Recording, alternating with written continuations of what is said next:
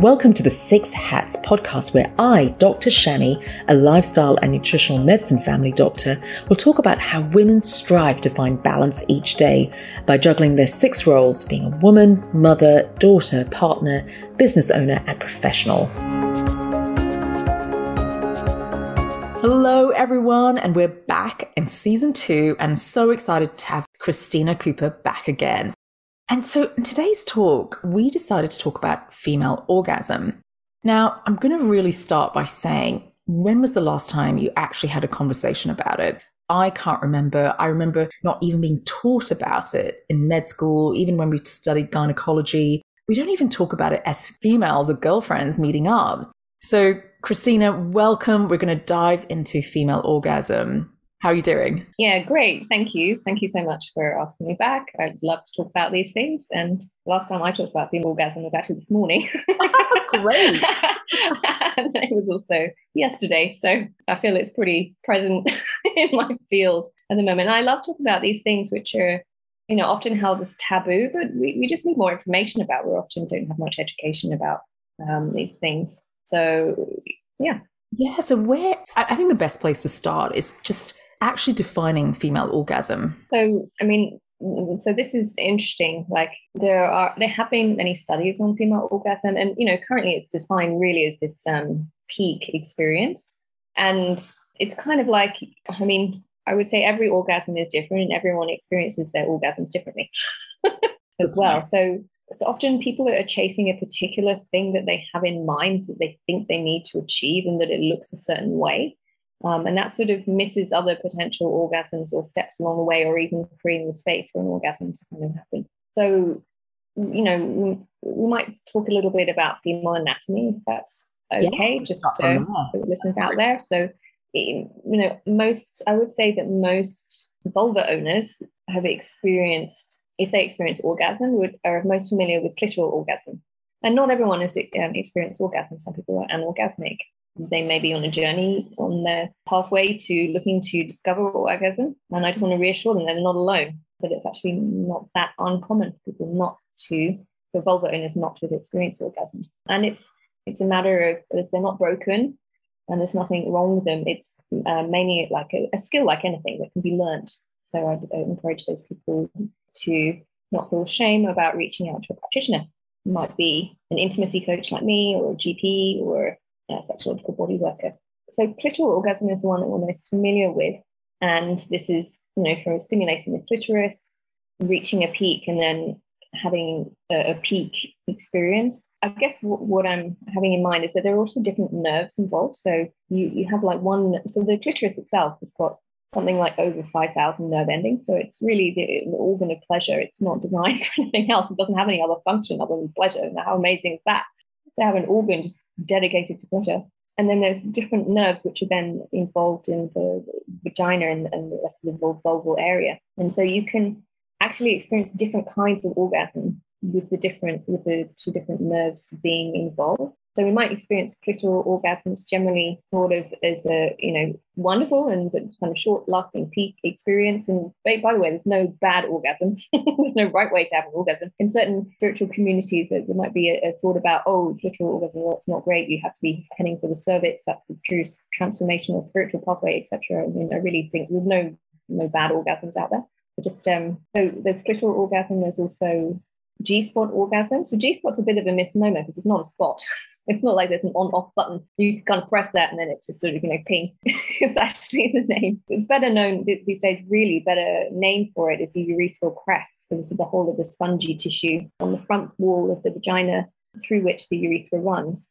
And G just stands for the abbreviation of the first letter of the guy who kind of discovered this area. But like I say, we've done ourselves a great disservice by thinking there's just one spot, because people are looking for the spot rather than realizing it's the whole of the urethral crest, which can be delightfully delicious and highly orgasmic. And so this tissue, these are erectile tissues within the vagina, the urethral sponge, and also there is a perirectal sponge. So on the back wall of the vagina, in between the front hole and the back hole, between the vagina and the anus, there's the perineum. This is just the soft skin part outside, but just inside, there's a spongy tissue there with a perirectal sponge. And this also becomes engorged during arousal, when there's excitation. In the same way that penis owners, their penises become engorged and erect with the same kind of erectile tissue. So these spongy tissues can become engorged as the person becomes more aroused, and then you can also then experience orgasm from these places, and they're quite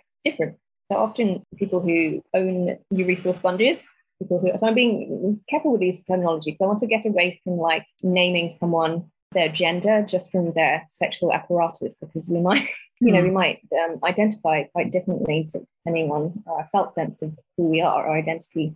So that's why I'm choosing my words quite carefully. It might sound quite clunky, so sorry about that. So there might be arousal from the urethral sponge and front wall, and that can lead to orgasm, a so-called G-spot orgasm. And this is often felt as like a deeper inside kind of experience than the clitoral.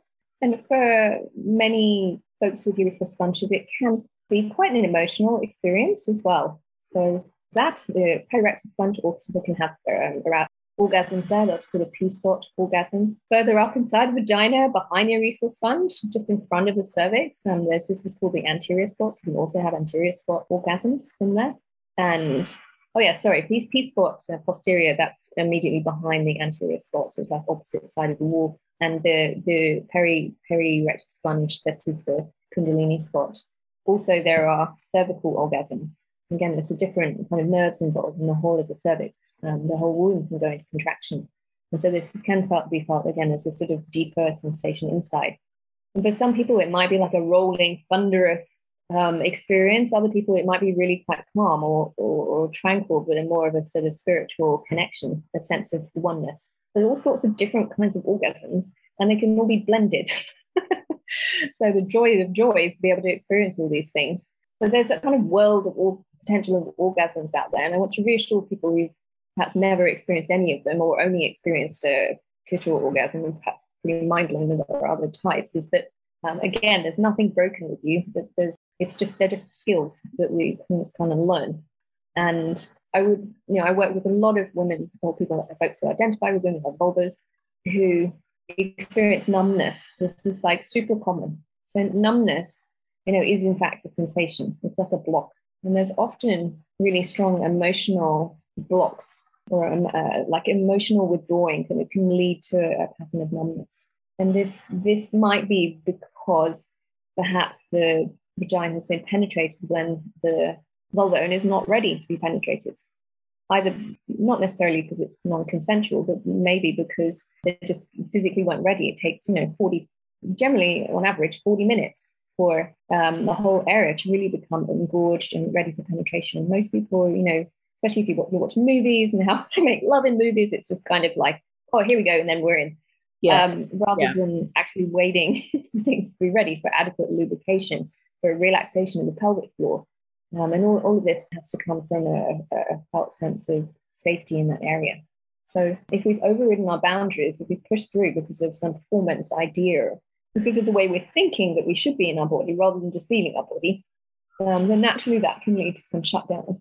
And, and not to feel bad about shutdown, or no judgment about it either, and no shame, because it's just, okay, noticing, okay, shutdown is present, there's numbness here, and I'd like to reassure anybody out there that, you can work through these things and de-armor the whole area. I mean, I came definitely from a place of deep shutdown. So, I know firsthand that it can feel like an impossible task to be working through these issues. But having faith and keeping up with the practice, magically it just happens.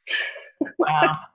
So, and it just takes time. And often, it's not necessarily to the agenda of our mind, but this should be, it's not like it's working to a particular timetable that we can control with our mind. It's really, listening to our body, allowing our body to open and flower, allowing it in the tantric sense of dropping into our deep feminine essence, not in a kind of a gender binary sense, but just in a kind of opening yin state of allowing ourselves to drop into our natural essence in order to flourish. So orgasms, generally require that we feel relaxed and, we drop out of our head into our body.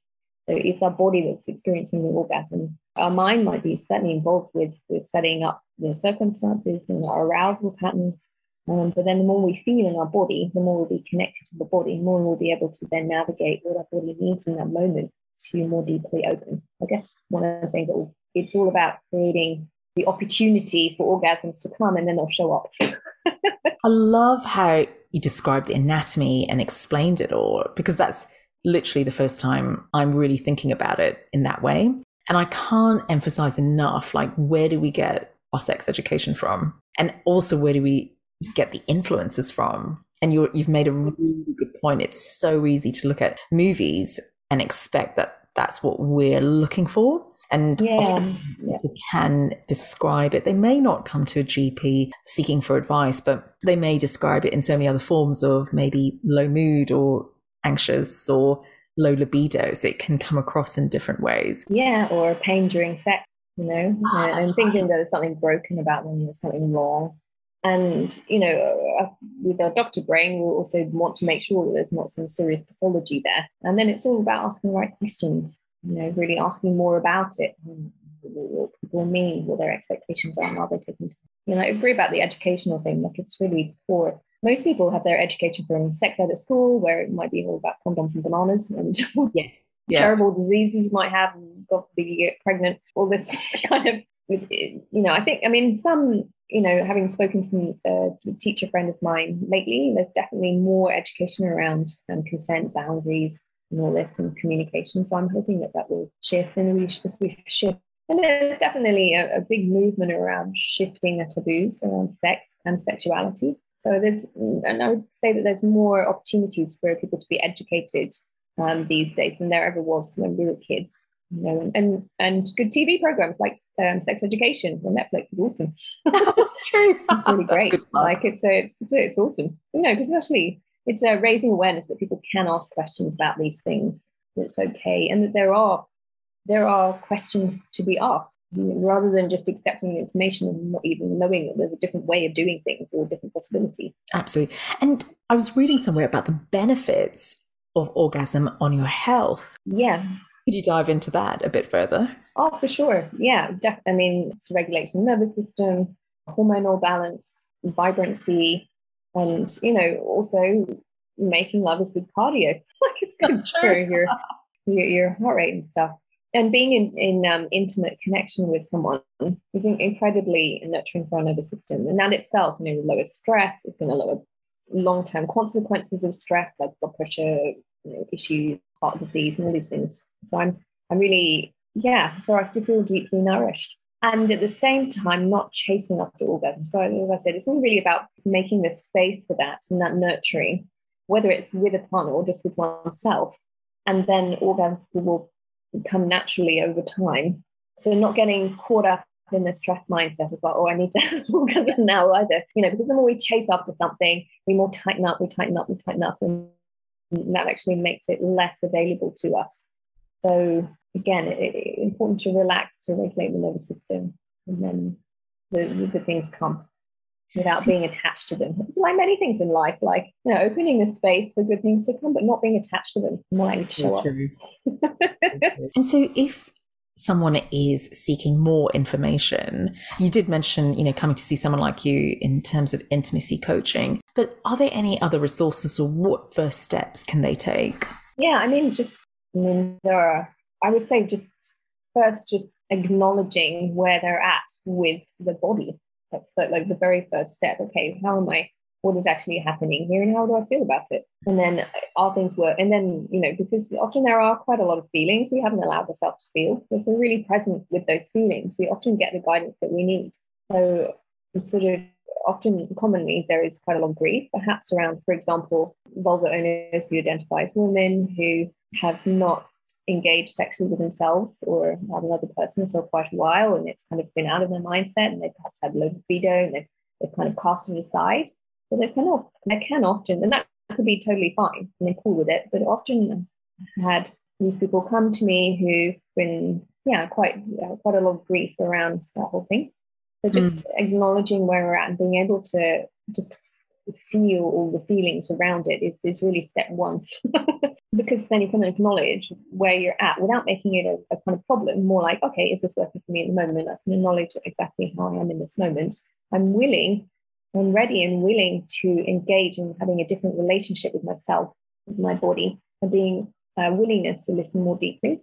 So I would say that would be just step one. And then things will show up, whether it's seeing an intimacy coach, whether it's listening to podcasts, whether it's seeing a sexological body worker, whether it's seeing a GP, just get checked out to make sure there's no pathology there, no separate from all of that.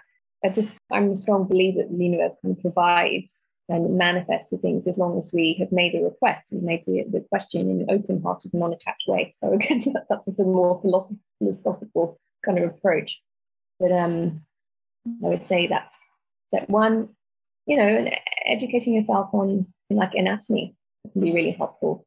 So there's a brilliant course, a little course online, which can be purchased. I'm just checking while my brain is going down. She's a wonderful educationist, Cindy Darnell. So she has a wonderful online kind of anatomy thing called Anatomy of Arousal, which can be purchased. And she's explaining everything, shows models, like to explain how the process works. So that's a great resource for finding out more. Then many de-armoring online programs, that self-cervix is one. I haven't used personally, but I've had good feedback from people who've used that. I thought that's a great place to start. And I'm quite curious, Cristina, what can they expect when they come and see an intimacy coach? Okay, well, firstly, it's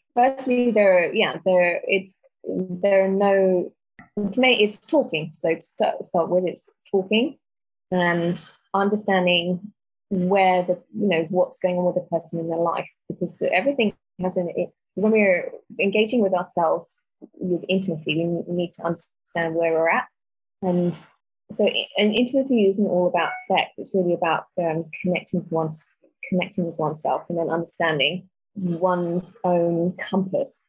So that makes sense. So it would be talking and understanding where they're at, what are the particular goals that they're hoping to achieve, what they want to bring into their life. And so it kind of touches on many aspects of life because of that. Sex and sexuality, this is often where we hide it's a taboo subject. It's often where we hide our unawareness. So anything we don't really want to deal with kind of, it's hidden within our taboos. And as soon as we take ownership over what we find taboo, over the things that we've not been willing to look at, as we take things out of unawareness into awareness, we're bringing light on these things, which means that it then touches on every aspect of our life. So if we're not able, for example, to own our desires in the bedroom, how can we fully own our desires in the boardroom? Because there's always some aspect of a part of us feeling ashamed, and that will kind of show up in different aspects. So people come for all different reasons. They might be wanting, for example, to work through shame, or they might just be wanting education, more information. They might have numbness or blockage and want to work through that. They might have issues around what's going on with them in their partnership, of whatever configuration that might be. And so often it's a fact-finding and relational aspects. So part of working with intimacy is also regulating the nervous system. So for me, it's like what's most important in the beginning is really rapport and cultivating an environment of safety. Because without that, actually, no work is possible. So true. That's one bit. And there might be different practices then. There might be meditations, different practices that will do on their own.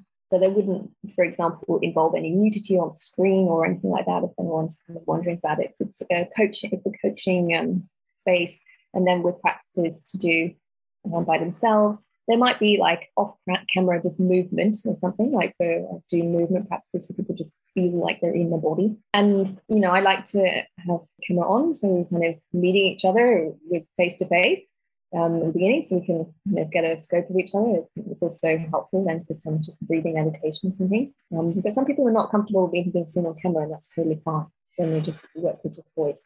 So it's very unique. It's more like a boutique service for what everyone requires, and everyone's coming for different things. Everyone has a different journey.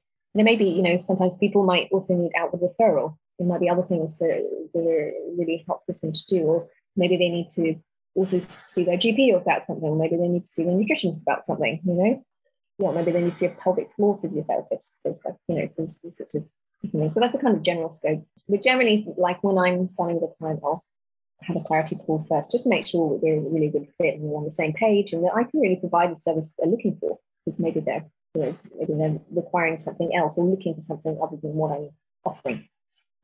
Yeah, I think that was a really good summary, and just gives an idea for people to decide which avenue they want to take. And I have to say, to be honest, GPs do not have the time to explore in a normal consult, or may not have the expertise. And that's where someone like you, Cristina, intimacy coaching is just ideal, because it takes time to have that conversation and dive deeper. But of course, ruling out pathology is something GPs do all the time, but this could be a secondary pathway for people. Yeah, exactly. And the time, it takes time for us to feel settle in another system in order to then have those conversations.